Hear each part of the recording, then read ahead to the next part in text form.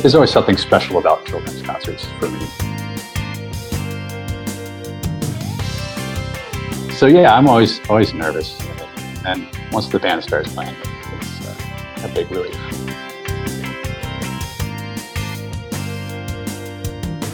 Just trying to figure out the weather and hope for the best and prepare for the worst. Hello, Theatre Art Life podcast listeners. Today we're sharing with you the audio from our one-on-one interview series. We hope that you enjoyed listening. Some of our discussion has references to pictures shown in our webinar, so if you want to see these pictures, you can always head over to the Theatre Art Life YouTube channel and watch the replay. Enjoy.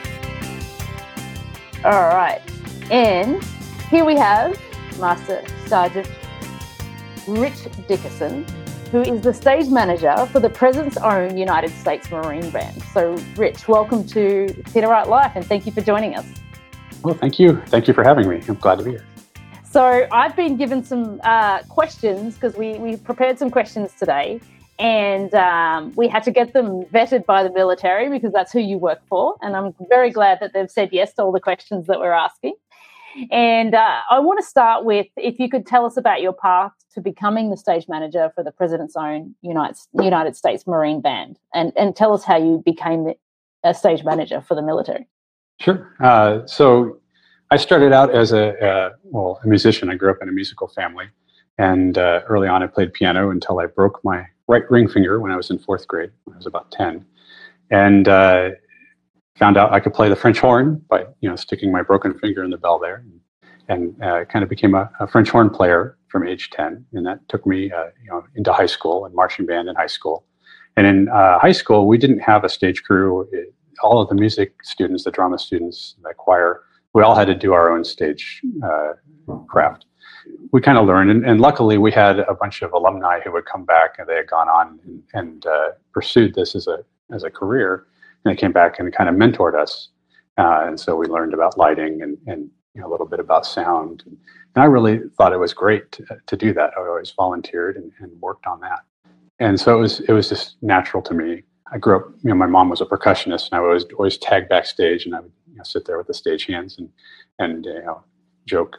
And then right after high school, I went into the Marines, into one of the field bands out in El Toro, California.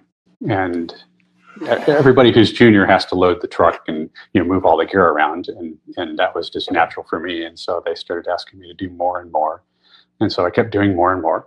And then after 4 years, being in one of the fleet bands, I wasn't sure what to do with my life, and so I auditioned a couple conservatories and ended up going to Peabody Conservatory in Baltimore, Maryland, for horn performance. And there, just to make some extra money and meet some people and have fun, I joined the stage crew and started doing all the setups. And Peabody had a really good opera department, so they asked me, would you like to work crew for the opera? I said, oh yeah, absolutely. And that was a lot of fun, just hanging out backstage and doing set changes and working with props. And I would show up for the lighting hang and learn everything that I could for the lighting hang with the lighting designer at Peabody. And then I'd hang up in the lighting booth with the guys that ran and that's right when moving lights were starting to get in. We had an I-beam. It was, greatest thing since sliced bread. And programming it was not. So we'd sit there and try and figure out how to program the I-beam. And so it was just always so interesting to me that I wanted to pursue stage management. And so I started stage managing the operas. And through that, Baltimore Opera, they had a young artist residency program, and they needed a stage manager for that. So I ended up doing that and stage managing all sorts of different things in Baltimore, and ended up, as assistant stage manager on the main stage for Baltimore Opera. So having this background in theater, behind the scenes, and music, and having been in the Marine Corps, when I went to take an audition on the horn for the Marine Band here, I met up with an old friend that I had served with before, who was the drum major. And we went to lunch, and he said, "Hey, we're having an opening for a stage manager. You should apply." I thought, well, okay, what do you guys want? He said, we need somebody that does stage crew, that knows music, and knows the Marine Corps. I said, well, I've got all three. The perfect storm. Yes. So I went and interviewed, and I was very nervous, and went through the whole interview process, and luckily they picked me, and that was back in 2004, and I've been here ever since. That's amazing. Luck of the draw. Well, it's great because your skill sets perfectly served the role that they were looking for, So it's a very unique position. So tell us, how many stage manager roles are there in the military? So officially, as far as I know, there are only 2 stage managers, official stage managers, and that's ours. So Master Gunnery Sergeant Charles Terry and I are the only 2 official titled stage managers in the military. That's our whole job. However, as everyone knows, you need a stage manager everywhere anytime there's a performance. So a lot of the other bands, they'll do it as a collateral duty. So one of the musicians will take over that stage management role, or maybe it will be one of the audio production team, or sometimes once they become more senior in some of the bands, they take on a producer role and they sort of serve multiple hats. And so that's kind of how the U.S. military does that. Oh yeah, there's me at the White House, stage manager. Yeah, I know some of the other militaries. We had the pleasure to work with a couple foreign militaries, and they have stage managers working alongside with them. So I don't know if that's a collateral duty for them or if it's a dedicated position. But we're very lucky here to be in a dedicated position. I love the words collateral duty. I've never heard a stage management role called a collateral duty. I'm going to use that somehow in my work in the future. So I assume that for such high profile events that you do, that you have to go through a lot of security protocol than maybe what a normal band or a normal show does. So does that mean that your days have to start super early and there's lots of waiting? Because that's what I would imagine it would be. And so tell us about those, high profile events. Obviously you're there in the White House, so you've worked there a lot, and you've probably got long days that you have to do. So how do you keep your group motivated? Oh, sure. Yeah, just like any other, there's a lot of waiting around, waiting for things to happen to, get into the location. And so I imagine just like any other career, we just, stand around and talk. Or lately, my young, stage crew Marines have, they're always on the phone. They've picked up this online game called Among Us, and they go around trying to, either kill people or be, evade killing. I don't know much about it. But they try and tell me I'm the old guy. So you show up at an event pretty early and you hang around all day. So this is you in the White House. What was this event? Yeah, that was, I think that was for a picnic in the park, New York style picnic in the park there. You see the lighting kind of going along the top there. And we're there for a rehearsal, way before. It's always fun to watch everything get set up because everything rolls in. And, we're set up right about where Marine One lands on the White House. So wow, yeah, that lawn gets a lot of use, and luckily the Park Service takes really good care of it. That's great. And so, do you have a favorite annual event, or is there a special show that you'd like to share with us that you do? Oh, absolutely, yeah. So every year, in a normal year, we have a what we call a young person's concert, and that's or a children's concert, and that's always themed. It gives me a chance to kind of bring a special something to the event. So one time we did a Star Wars themed concert where we had a lot of Star Wars music. So we reached out to the 501st and got them all to come in costume, and we had stormtroopers there, and we had the Resistance there, and they were all came on with their music, and we had Darth Vader. Unfortunately, I wasn't able to do my special effects fog fire system, but we did have Darth Vader kind of bust out of the side door there on stage, and had some backlighting on him, and that was a lot of fun. And then we had a concert. Where in the World is John Philip Sousa, where we got to do a lot of pre-recorded video, kind of make it look at what's happening now, and a lot of green screen stuff where he suddenly was in Paris or in Italy, and we had a lot of fun working on that. So those are always great concerts, and plus it's for the kids. So I've got 2 kids, and there's always something special about children's concerts for me. So you're doing the children's concerts rather than, performing for the president. Like, it's amazing. So there's a good question here from Giselle. Maybe you can answer. Is there any type of music that the Marine Band's not allowed to play? Or is it who dictates the music? Who chooses it? So the director of the Marine Band is officially the musical advisor to the White House. And he has a pretty good grasp on what to play and what not to play. Of course, the White House, when we're playing there, can request special music. And we've had requests before. We're having a St. Patrick's Day party. We'd like an Irish ensemble. And then we get together and go, we don't have an Irish ensemble. We get a few people that can play Irish music, and suddenly we have an Irish ensemble. And it's actually still going. Or, country music. Hey, we want to have a country music, rock band. Okay, let's figure out how to do that. So it's always kind of fun. And I think more importantly, we try to we try to do things right. So we have librarians that will research the copyrights and make sure that we're within the the guidelines for all the copyrights for performance, live performance, live stream. We really want to set the example there. And it sounds like, because you do quite a number of diverse events and you're probably the only stage manager, I mean, what's the scope of your stage management duties? In our pre-chat, we talked about the fact that you ended up doing other duties like lighting and video and staging. So how diverse is your skill set, and how did you open your skill set to do numerous things that sit under the banner of stage manager? Yeah, so we're kind of a catch-all. I train the crew, I do stage management duties, and most of it I pick up just from on-the-job experience and just being curious. So a lot of it from my college years, lighting, just hanging out with the lighting designer and getting up on the giant wooden A-frame that used to rock back and forth and hang some lights in there. And there's me hanging lights at the U.S. Capitol for a concert. And yeah, it's always whatever I can do that helps. I'll do that. So lighting is one of my loves. Luckily, we have 3 professional audio engineers here, and we're about to have a video crew as well, professional video crew. So I'll be learning from them, definitely. Yeah. So we'll no longer be a one-man band in that sense. So you'll get to hand off some of those duties to some other people. That would be good. And it will look better too, I'm sure.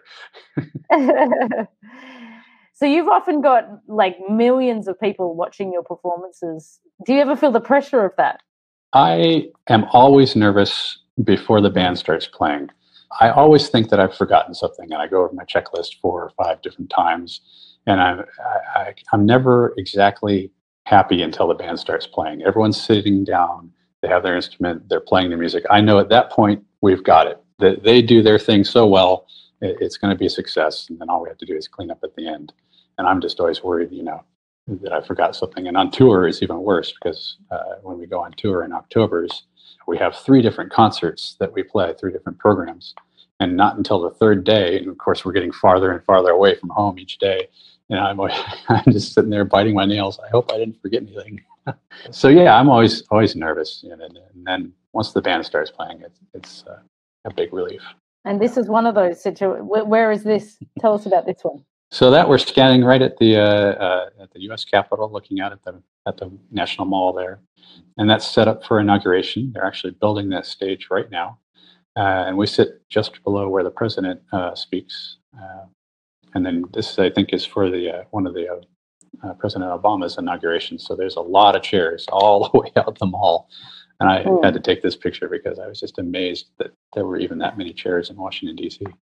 That's amazing. And so when you had to do that, you're there sitting there for a while, and like, have you got to sit there for the whole ceremony? Like, are you like installed there and you wait there all day? Oh yeah, the band is there. So the stage crew goes a little early. We're always just a little bit early in front of the band, and we're there, in the dark, setting up. You mean dark as in early morning setting up, right? Oh yes, yeah. I think we get there around 2 or 3 in the morning, and we make sure everything's set up, and then we go and hide, and then the band comes out, and they sit there for the event and play, and then once they're done, we come back out after everything's. A lot of my friends joke, "Hey, I'll see you on TV at the inauguration." I say, "No, if you see me, something's horribly wrong." It's a problem. That's fantastic. So on that, given that if you see me, is there any funny stories or mishaps that you've had behind the scenes that you're able to share with us? Oh, always. Yeah. I picked a couple for this. There's the first one was we had a Sousa statue dedication. So we had somebody make a giant bronze statue of John Philip Sousa, one of our previous directors. That's this picture, right? Yes. So yeah, the statue's there behind the blue curtain, and we wanted to have some sort of big reveal, and so they asked me to figure something out, and then I went to a company, and they said, oh yeah, we'll do a kabuki drop, and I said, I don't know what that is, but it sounds fun. So yeah, we set up the big kabuki drop, and we're ready. So the event's going on, and on the left side there in the picture, there's a fake cord that the presenters are supposed to pull, and I'm standing there actually in the middle of the shot, right behind that brick pillar, and I've got a piece of tie line that's connected to the top of the truss there behind the bunting, and I'm supposed to pull the tie line, and that releases all the little clamps holding the blue curtain, and the blue curtain was supposed to fall down. So it worked fine in testing, and so the event started, and all the speeches went on, the band played, everything was going great. I was standing back there, very happy. And then the presenters got ready to reveal the statue. They pulled on the fake cord. I pulled on my tie line, and the tie line went pop and broke at the top, and the curtain was still there. And I thought, oh boy. And so I was standing next to my audio engineer at the time, and I turned to him and said, well, I'm going up. And so I climbed up the truss there, and pulled the little release lever, and the curtain fell. And yeah, gosh, and that's why I always wear my blue uniform. I never wear I never get dressed up for these things. I never know when I'm gonna have to climb up a truss or, run through some mud or something to get it something fixed. To get it happening. It's one of those moments they saw me and, something was horribly wrong. They would have seen you go up the side of that truss, yes. right? Oh, yeah. So, and is there anything else that you could share with us? Oh, You've got a couple of stories? Yeah, we had another, one of my memorable experiences with the band. We were playing this piece called Circus Maximus by John Corigliano. And we had Leonard Slatkin guest conducting. Big to do. We're at the Music Center at Strathmore, and one of my best friends, Bill Castman, was stage managing there. And so at the end of this piece, there is a huge build-up, and then it calls for a big shotgun blast. And so we had gone around and found a shotgun and looked for a bunch of black powder blanks, and that was hard to find, but we eventually found some black powder blanks and loaded up. And in DC, you can't have a weapon in DC, so I put it in the trunk of my car, and I always had to drive around DC. These crazy routes. This sounds dangerous already. This doesn't. I can already tell it's going to be a mess. Okay, keep going.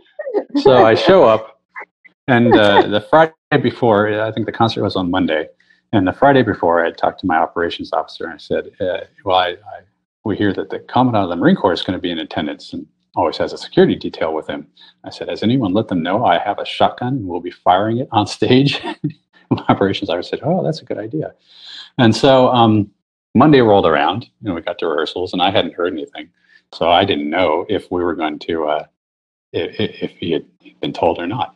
So get to the performance. I'm in my red uniform, and Bill Castman is over there laughing at me. And I go on stage, and I've got the shotgun broken down over my knee, and I'm kind of staring up at the box where the Commandant is, and I see a gentleman in a suit behind him. And so I'm waiting for my part. I only have one note at the very end. And so it gets closer to the time where I'm supposed to fire the shotgun, and I close up the shotgun, and I see the gentleman in the suit standing behind the Commandant kind of lean forward. And I thought, oh boy, this may be the last thing I ever do with the band. It gets closer, and I stand up, and I point the shotgun well away from anybody. And I see the gentleman in the suit kind of reaching into the side of his suit there. And I say, okay, well, I'm going to make this good. So ended up, the last note, holding, and then finally Mr. Slatkin points at me, and I fire the shotgun. Bang! huge noise, and then this deafening silence afterwards. And somebody way up in the third balcony shouts, "Holy cow!" And then the applause happens. And I thought that was just pretty funny. Definitely can remember that forever. That's amazing. Quite a nerve-wracking experience, I think. Oh, yes. A lot of fun, too. Oh, absolutely. So given that experience, I mean, that's quite a very specific experience with regards to your job, because you've got so many people around you that might be sensitive to something like that, as opposed to normal theatrical things where that might be expected. So you've got an entertainment role in a military environment. So how does that compare? What would you, because you have worked in general entertainment, so what's different about it? Rank is definitely different. Yeah. Coming from a stage management where you've got the director and then you have the stage manager. Things around here are a little different. So when you're stage managing, you have to really rely on tact.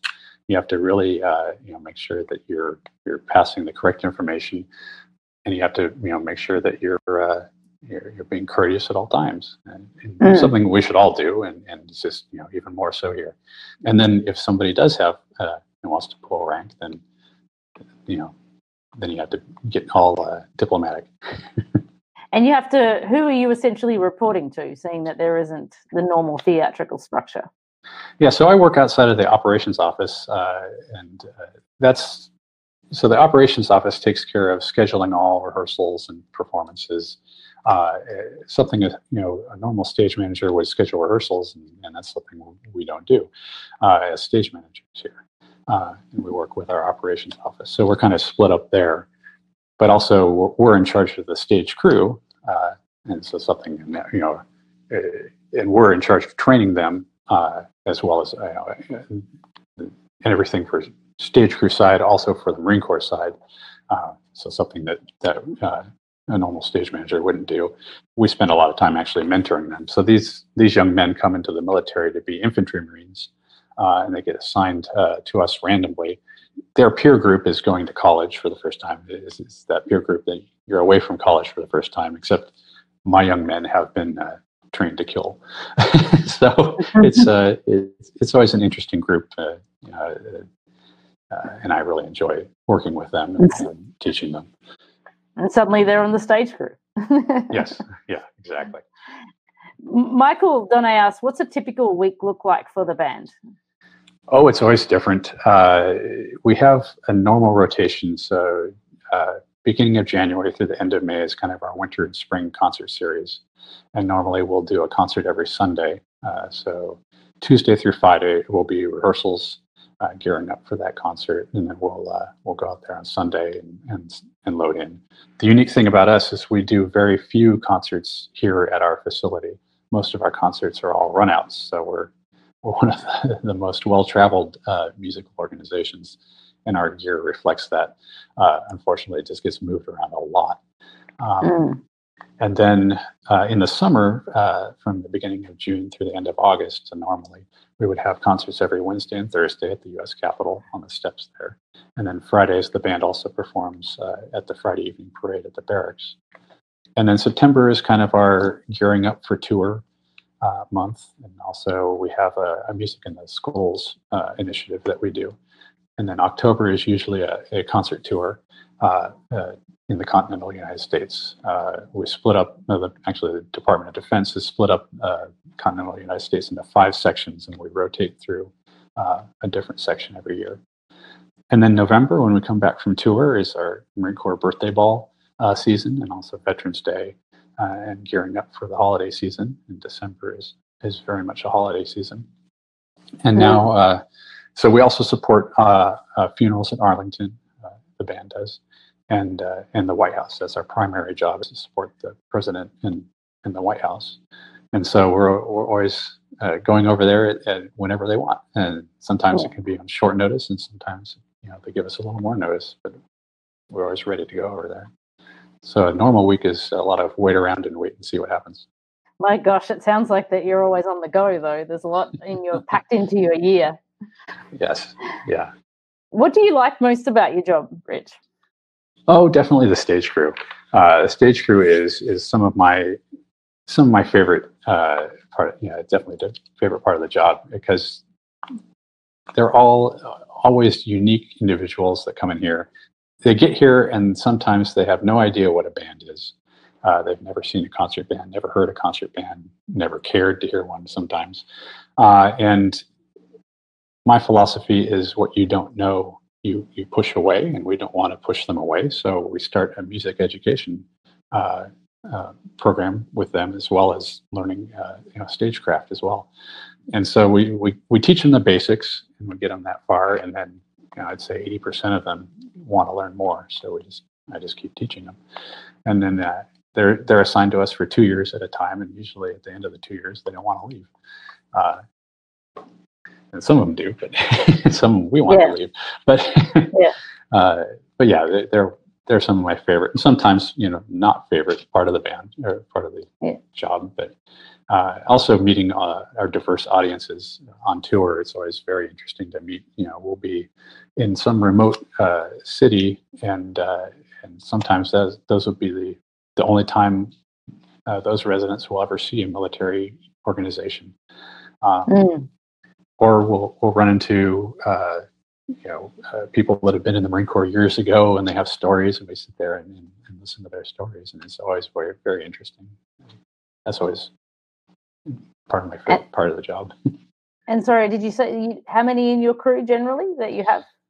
Normally we have between 4 and 8 stage crewmen here, and then 2 stage managers, and we have 3 audio engineers. So between us, all of us, we split into 2 crews, and we kind of handle everything that needs to come up. So it's usually me and 4 crewmen and an audio engineer setting everything up at any given time.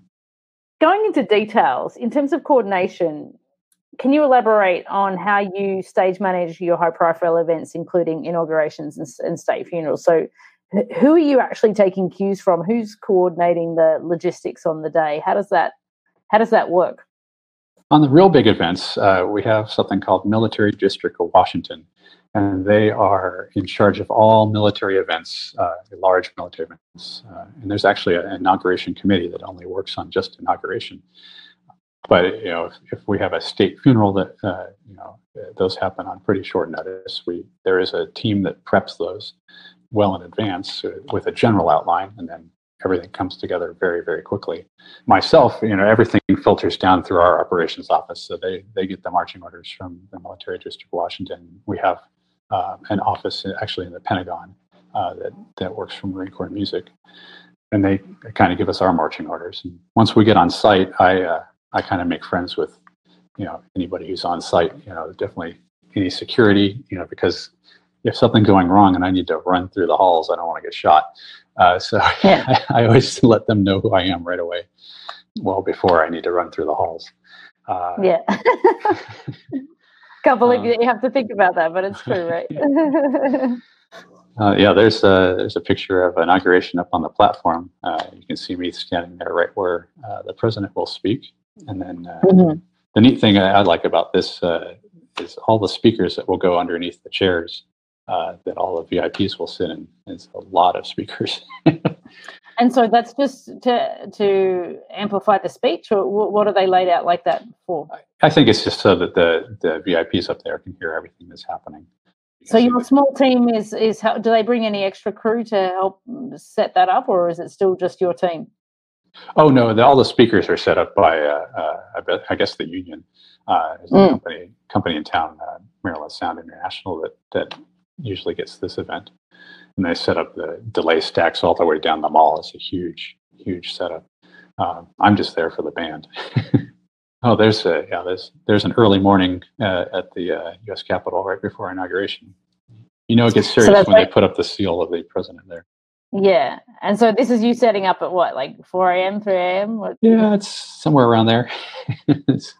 We call it Dark 30. Dark 30. Yes. And this one.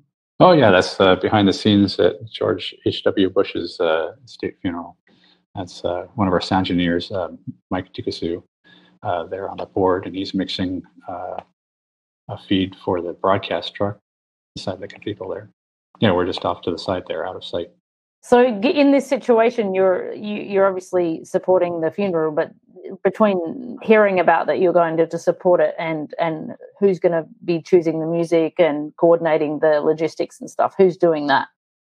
Oh, so the music, the director will choose that, and he'll pull in resources from the library if he needs. So it's the same as you said before, that the funeral, but there was no personal preferences from the family or anything, or because it's a state affair, it's driven by you guys. Yeah, the family definitely has a say in what music, and they work with the director of the band and the planning committee, and then we make it happen. Whatever they want, we make it happen. So we had several guest artists that we worked with for this funeral, a vocalist and a pianist. And so we were there for rehearsals, and anything they wanted, we made sure that we did it.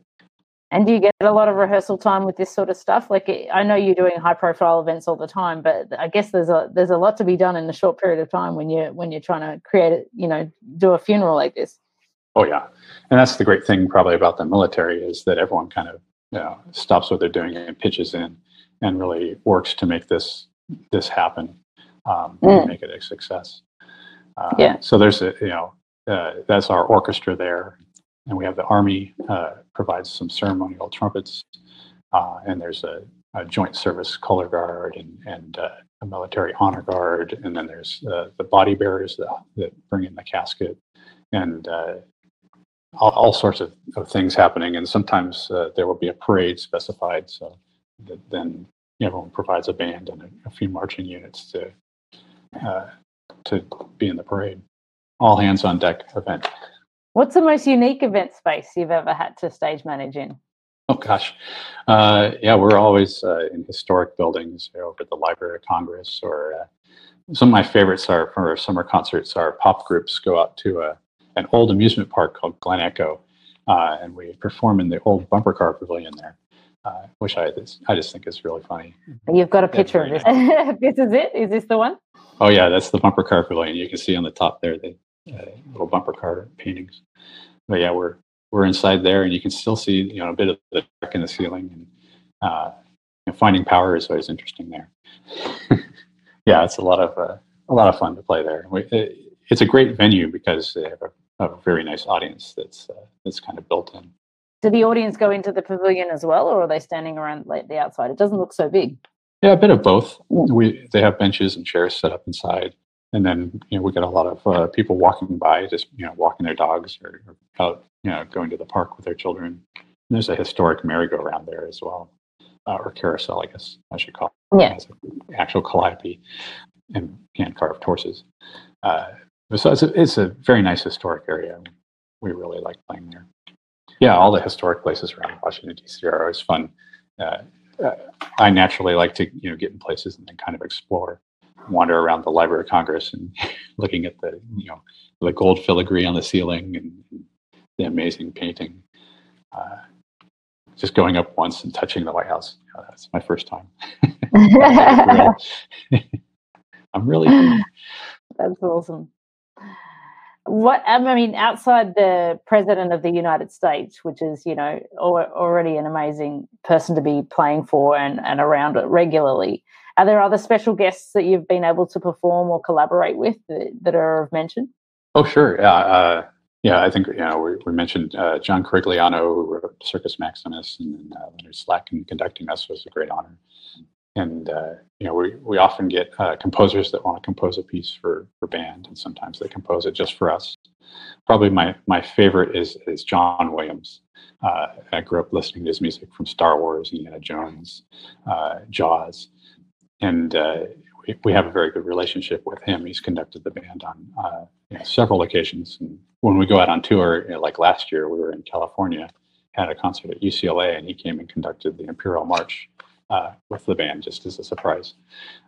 And he's super nice. You'd never know. He's happy to talk to everybody, and he sits down and wants to know what you're doing, what your name is, and you'd never know that he was just a worldwide famous composer of music. Yeah, he's just a great guy. And everyone that comes and works with us, once you get to a certain level, you just usually just a very nice person. Yeah. No, that's amazing. I want to go back to the crew that we're looking. This is your crew, right? You and the crew. Yeah. Yeah. So the guys on the left, you might see the bigger guys, younger guys. Those are my infantry Marines. Those are my stage crew, and then us old guys on the right side there. Well, except for the guy on the third. He's younger. Those are my audio engineers and myself. But the stage crew is on the left there. So when you're taking these guys on board, and you've got to teach them stagecraft and I guess basic music education, because not all of them may have had that experience. So how do you layer and build that up for people who have never been involved in your history and your work in the arts? So how do you start with these guys that may or may not know anything about stagecraft? So I connected with them on common ground. They came into the Marine Corps. They volunteered. They're interested to be active, and then I kind of let them know about the band's history and connect them to that.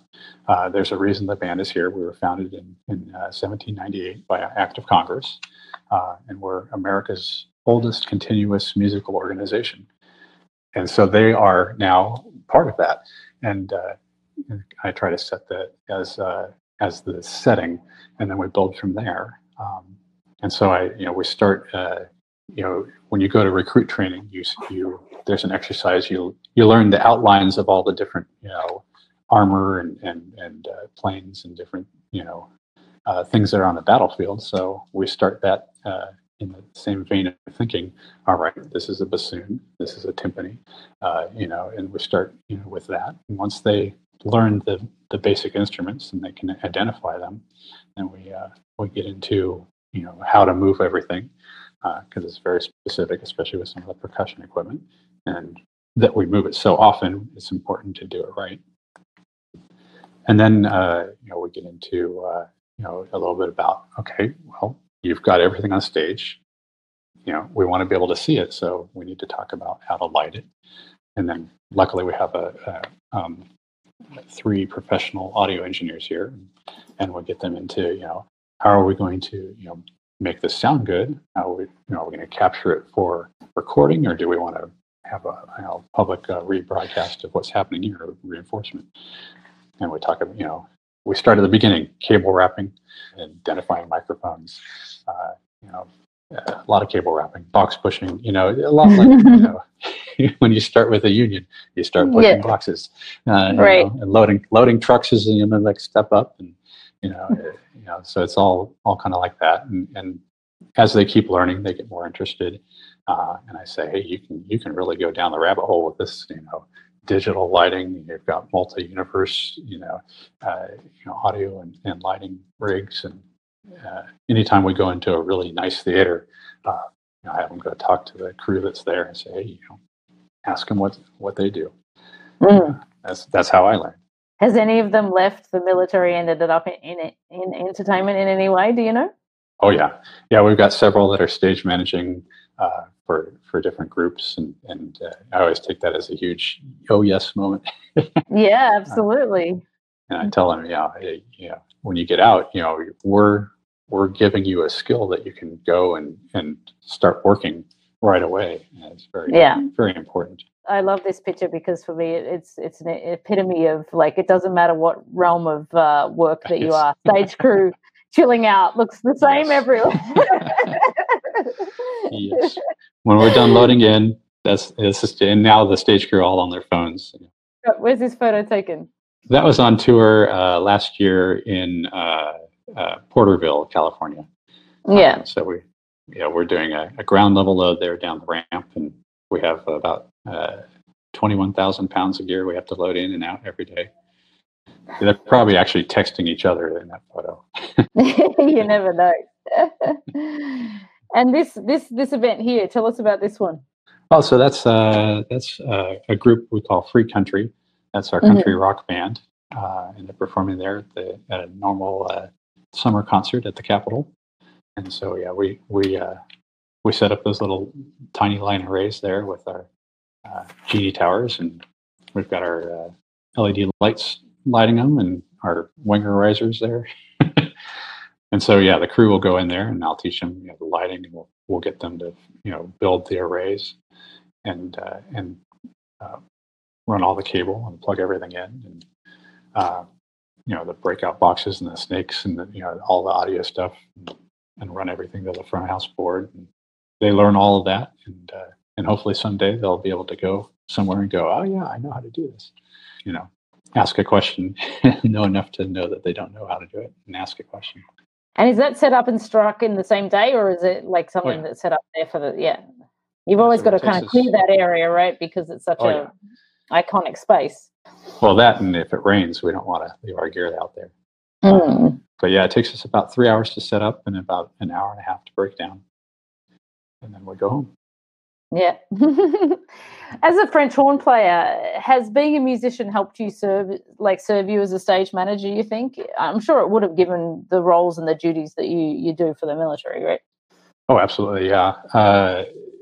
Like any other stage manager that manages a music-based group, reading music has been very important, especially for our children's concerts or any special concert that has some sort of video element or a lighting cue or any other cue like that. I'm able to follow along with the score and call those cues in time, which is a valuable skill, I think, for a stage manager of a musical organization.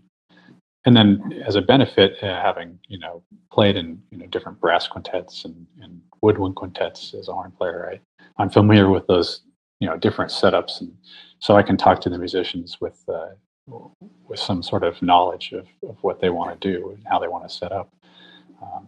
An orchestra setup, I have a pretty good idea of where things go, and I can even go and say, well, do we want to set up as a German style or American style? People are always shocked that I know what that means. So yeah, it's definitely been a big help. That's me doing video projections for the Four Seasons. So we had a conductorless chamber orchestra, just the strings, and I'm following along. And apparently there was text to the Four Seasons. I never knew that until we did this concert. We're doing the text poem written by Vivaldi himself. That does look like fun. What venue was that, did you say? That's so we play at Northern Virginia Community College's Schlesinger Hall. That's kind of our home away from home. Right. And we're very lucky that we go there and they kind of just give us free reign. And as an actual, proscenium theater, so I'm able to just show my new crew guys around. Hey, we have a rigging system, we have a fly system. These are all the things that a real stage has that our band hall doesn't. Put them in a real theater for once. Yes. So it's good. Are there any entertainment type positions around you that are civilian positions, or does everybody involved with what you do have to be a member of the military? So we have a few civilian positions that work directly with the band. They're over at the Pentagon in the Marine Corps Music kind of headquarters position.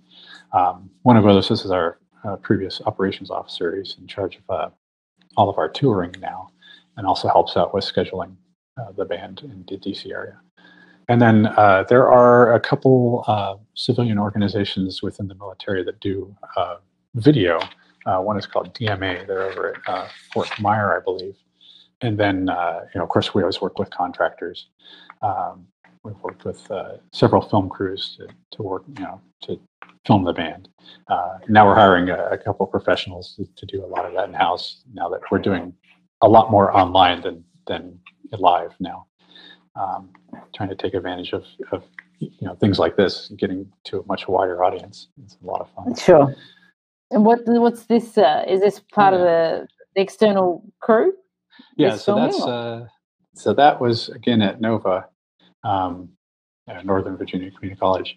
That stage there, and we were working with George Schwartz in the All-Star Orchestra program that he has, or All-Star Band. So we did a filming session for one of those episodes, and we had a civilian crew come in for that. And you see the jib there and all the camera positions, and they had a room in the back where they were live mixing the video, and we were mixing the audio. And it was a lot of fun. A lot of fun to work with the professional team there, and learned a lot. Yeah, it does look like a good gig. Yeah. And we ended up winning an Emmy for that, so we're very, very happy. That's amazing. So do the members of the President's Own travel with the president overseas and do gigs there? And are you required as a stage manager to be at those events if you're going abroad? So we don't travel internationally very much. We did go on a tour in Japan last year, and that was the first time since the early 2000s we had toured internationally. But yeah, we mostly stay here in DC, except for October's, where we kind of split the band and half goes on tour and half stays here. And our primary purpose is to serve the White House, and kind of internationally, the bands provide their own territorial engagements. So if the president goes, say to Great Britain, the bands there will play for his them, yeah. And so we get to do that, when people come and visit us, learning a different national anthem, and we go over to the Pentagon for an arrival ceremony, and then a lot of times we'll play for the state dinner at the White House. One of those times we got to sit on the roof of the Oval Office recently to provide provide music for the dinner in the Rose Garden. It's a pretty neat. Don't step. That's awesome. That's great. And what's this photo here? What is this? Is this some people arriving or? Yeah, that's just set up at the stage at the Sylvan Theater there at the Washington Monument, and it's always neat to see the boss fly by right there. That's great. Giselle asked, how many styles of uniform does the Marine Band have? Do they have like different ones for different events? So how does that work? Sure. Yeah, we have what we call our ceremonial full. That's the red uniform you might see behind me in one of these pictures here, with all the braiding and the buttons and everything. Yeah, I think. Yeah, we can see it behind you. Yeah, yeah. Yeah, with the white braiding, and so that's actually a traditional Marine Corps uniform. Early on in the Marine Corps, the fighting Marine would wear blue with red piping, and the non-combatants. Back then you had the drummers and the fifes and the trumpets that would march the troops into battle. To mark them as non-combatants, they wore the inverse of the Marine Corps uniform, which was red with blue piping. So red with blue piping, right? Yeah. So that's the traditional non-combatant musical uniform, and we have the instead of the crossed rifles, we have the music lyre on our rank. So we have that uniform, our ceremonial full uniform. We have a special full uniform, which is without all the braiding, and that's what our string players wear, because if you caught one of those braids with your bow, man, you'd be in trouble.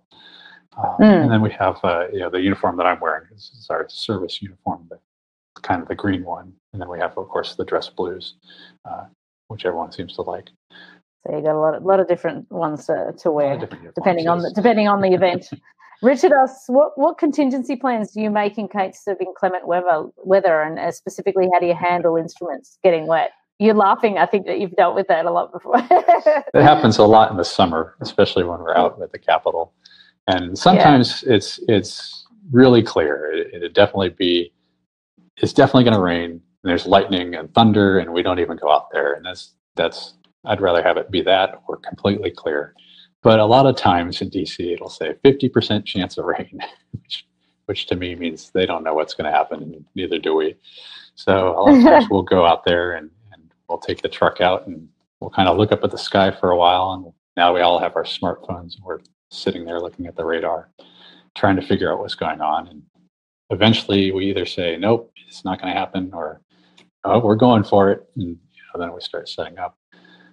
So we bring a lot of tarps, and we're there well before the musicians.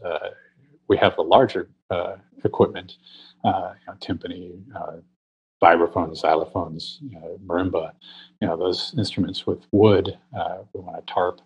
And sometimes we won't even take them off the truck until the last minute. And of course, the audio system, it has electricity, and when there's lightning in the area, that's a definite. Hey, we've got to stop.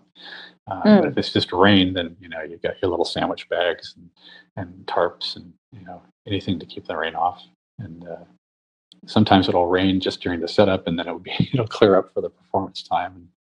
And we're either there or we might have pulled the plug already, and the sun's shining at 8 p.m. and everyone's thinking, why aren't you playing?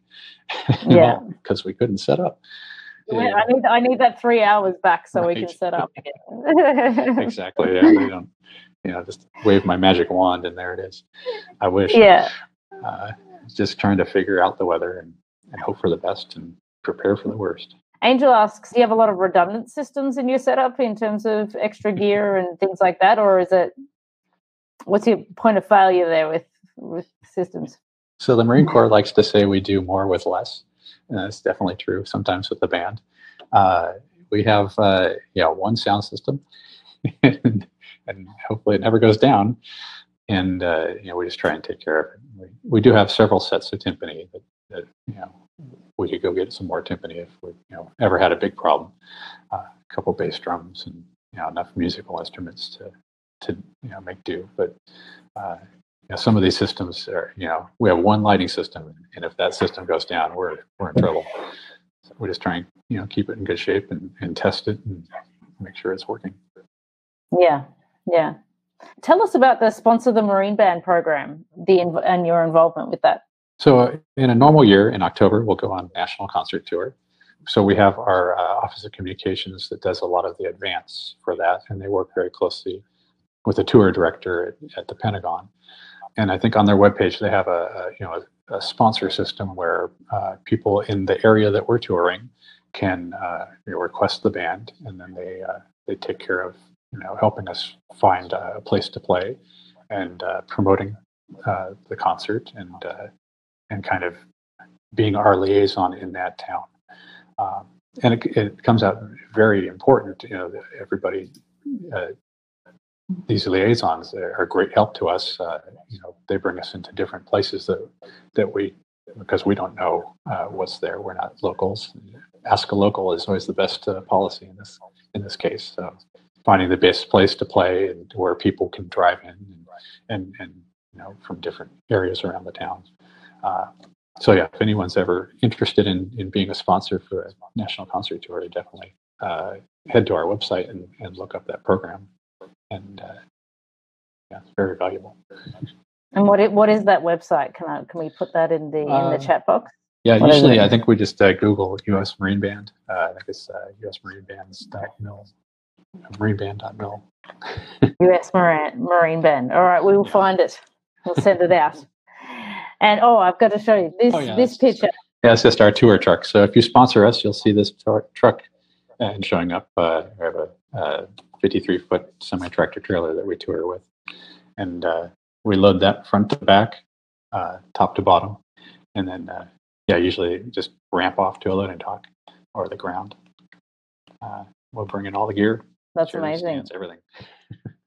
Well, I do hope that I get to see you in action at some point in the future, even though I'm on the other side of the world right now and I probably can't get over there, but at some point we will. Yeah, we're doing a lot more live streams lately. So if you catch us on our website, we're live stream, I think every Wednesday this month and next month. And then we do have a YouTube channel as well where you can see all of our old performances and a lot of our neat things. We have a Veterans Day special coming up that is really neat. We just filmed at the Marine Corps Museum. That's amazing. There you go. Shelley's put it in the chat box, the Marine Bears. There you go. Thank you so much, Shelley. Yeah. And we've hit our hour, Rich. So thank you so much for joining us tonight or this morning for you for Theatre Our Life. I really enjoyed learning about your role. And yes, thank you so much. And I really appreciate your time tonight. Oh, absolutely. Thanks for having me. It was my pleasure.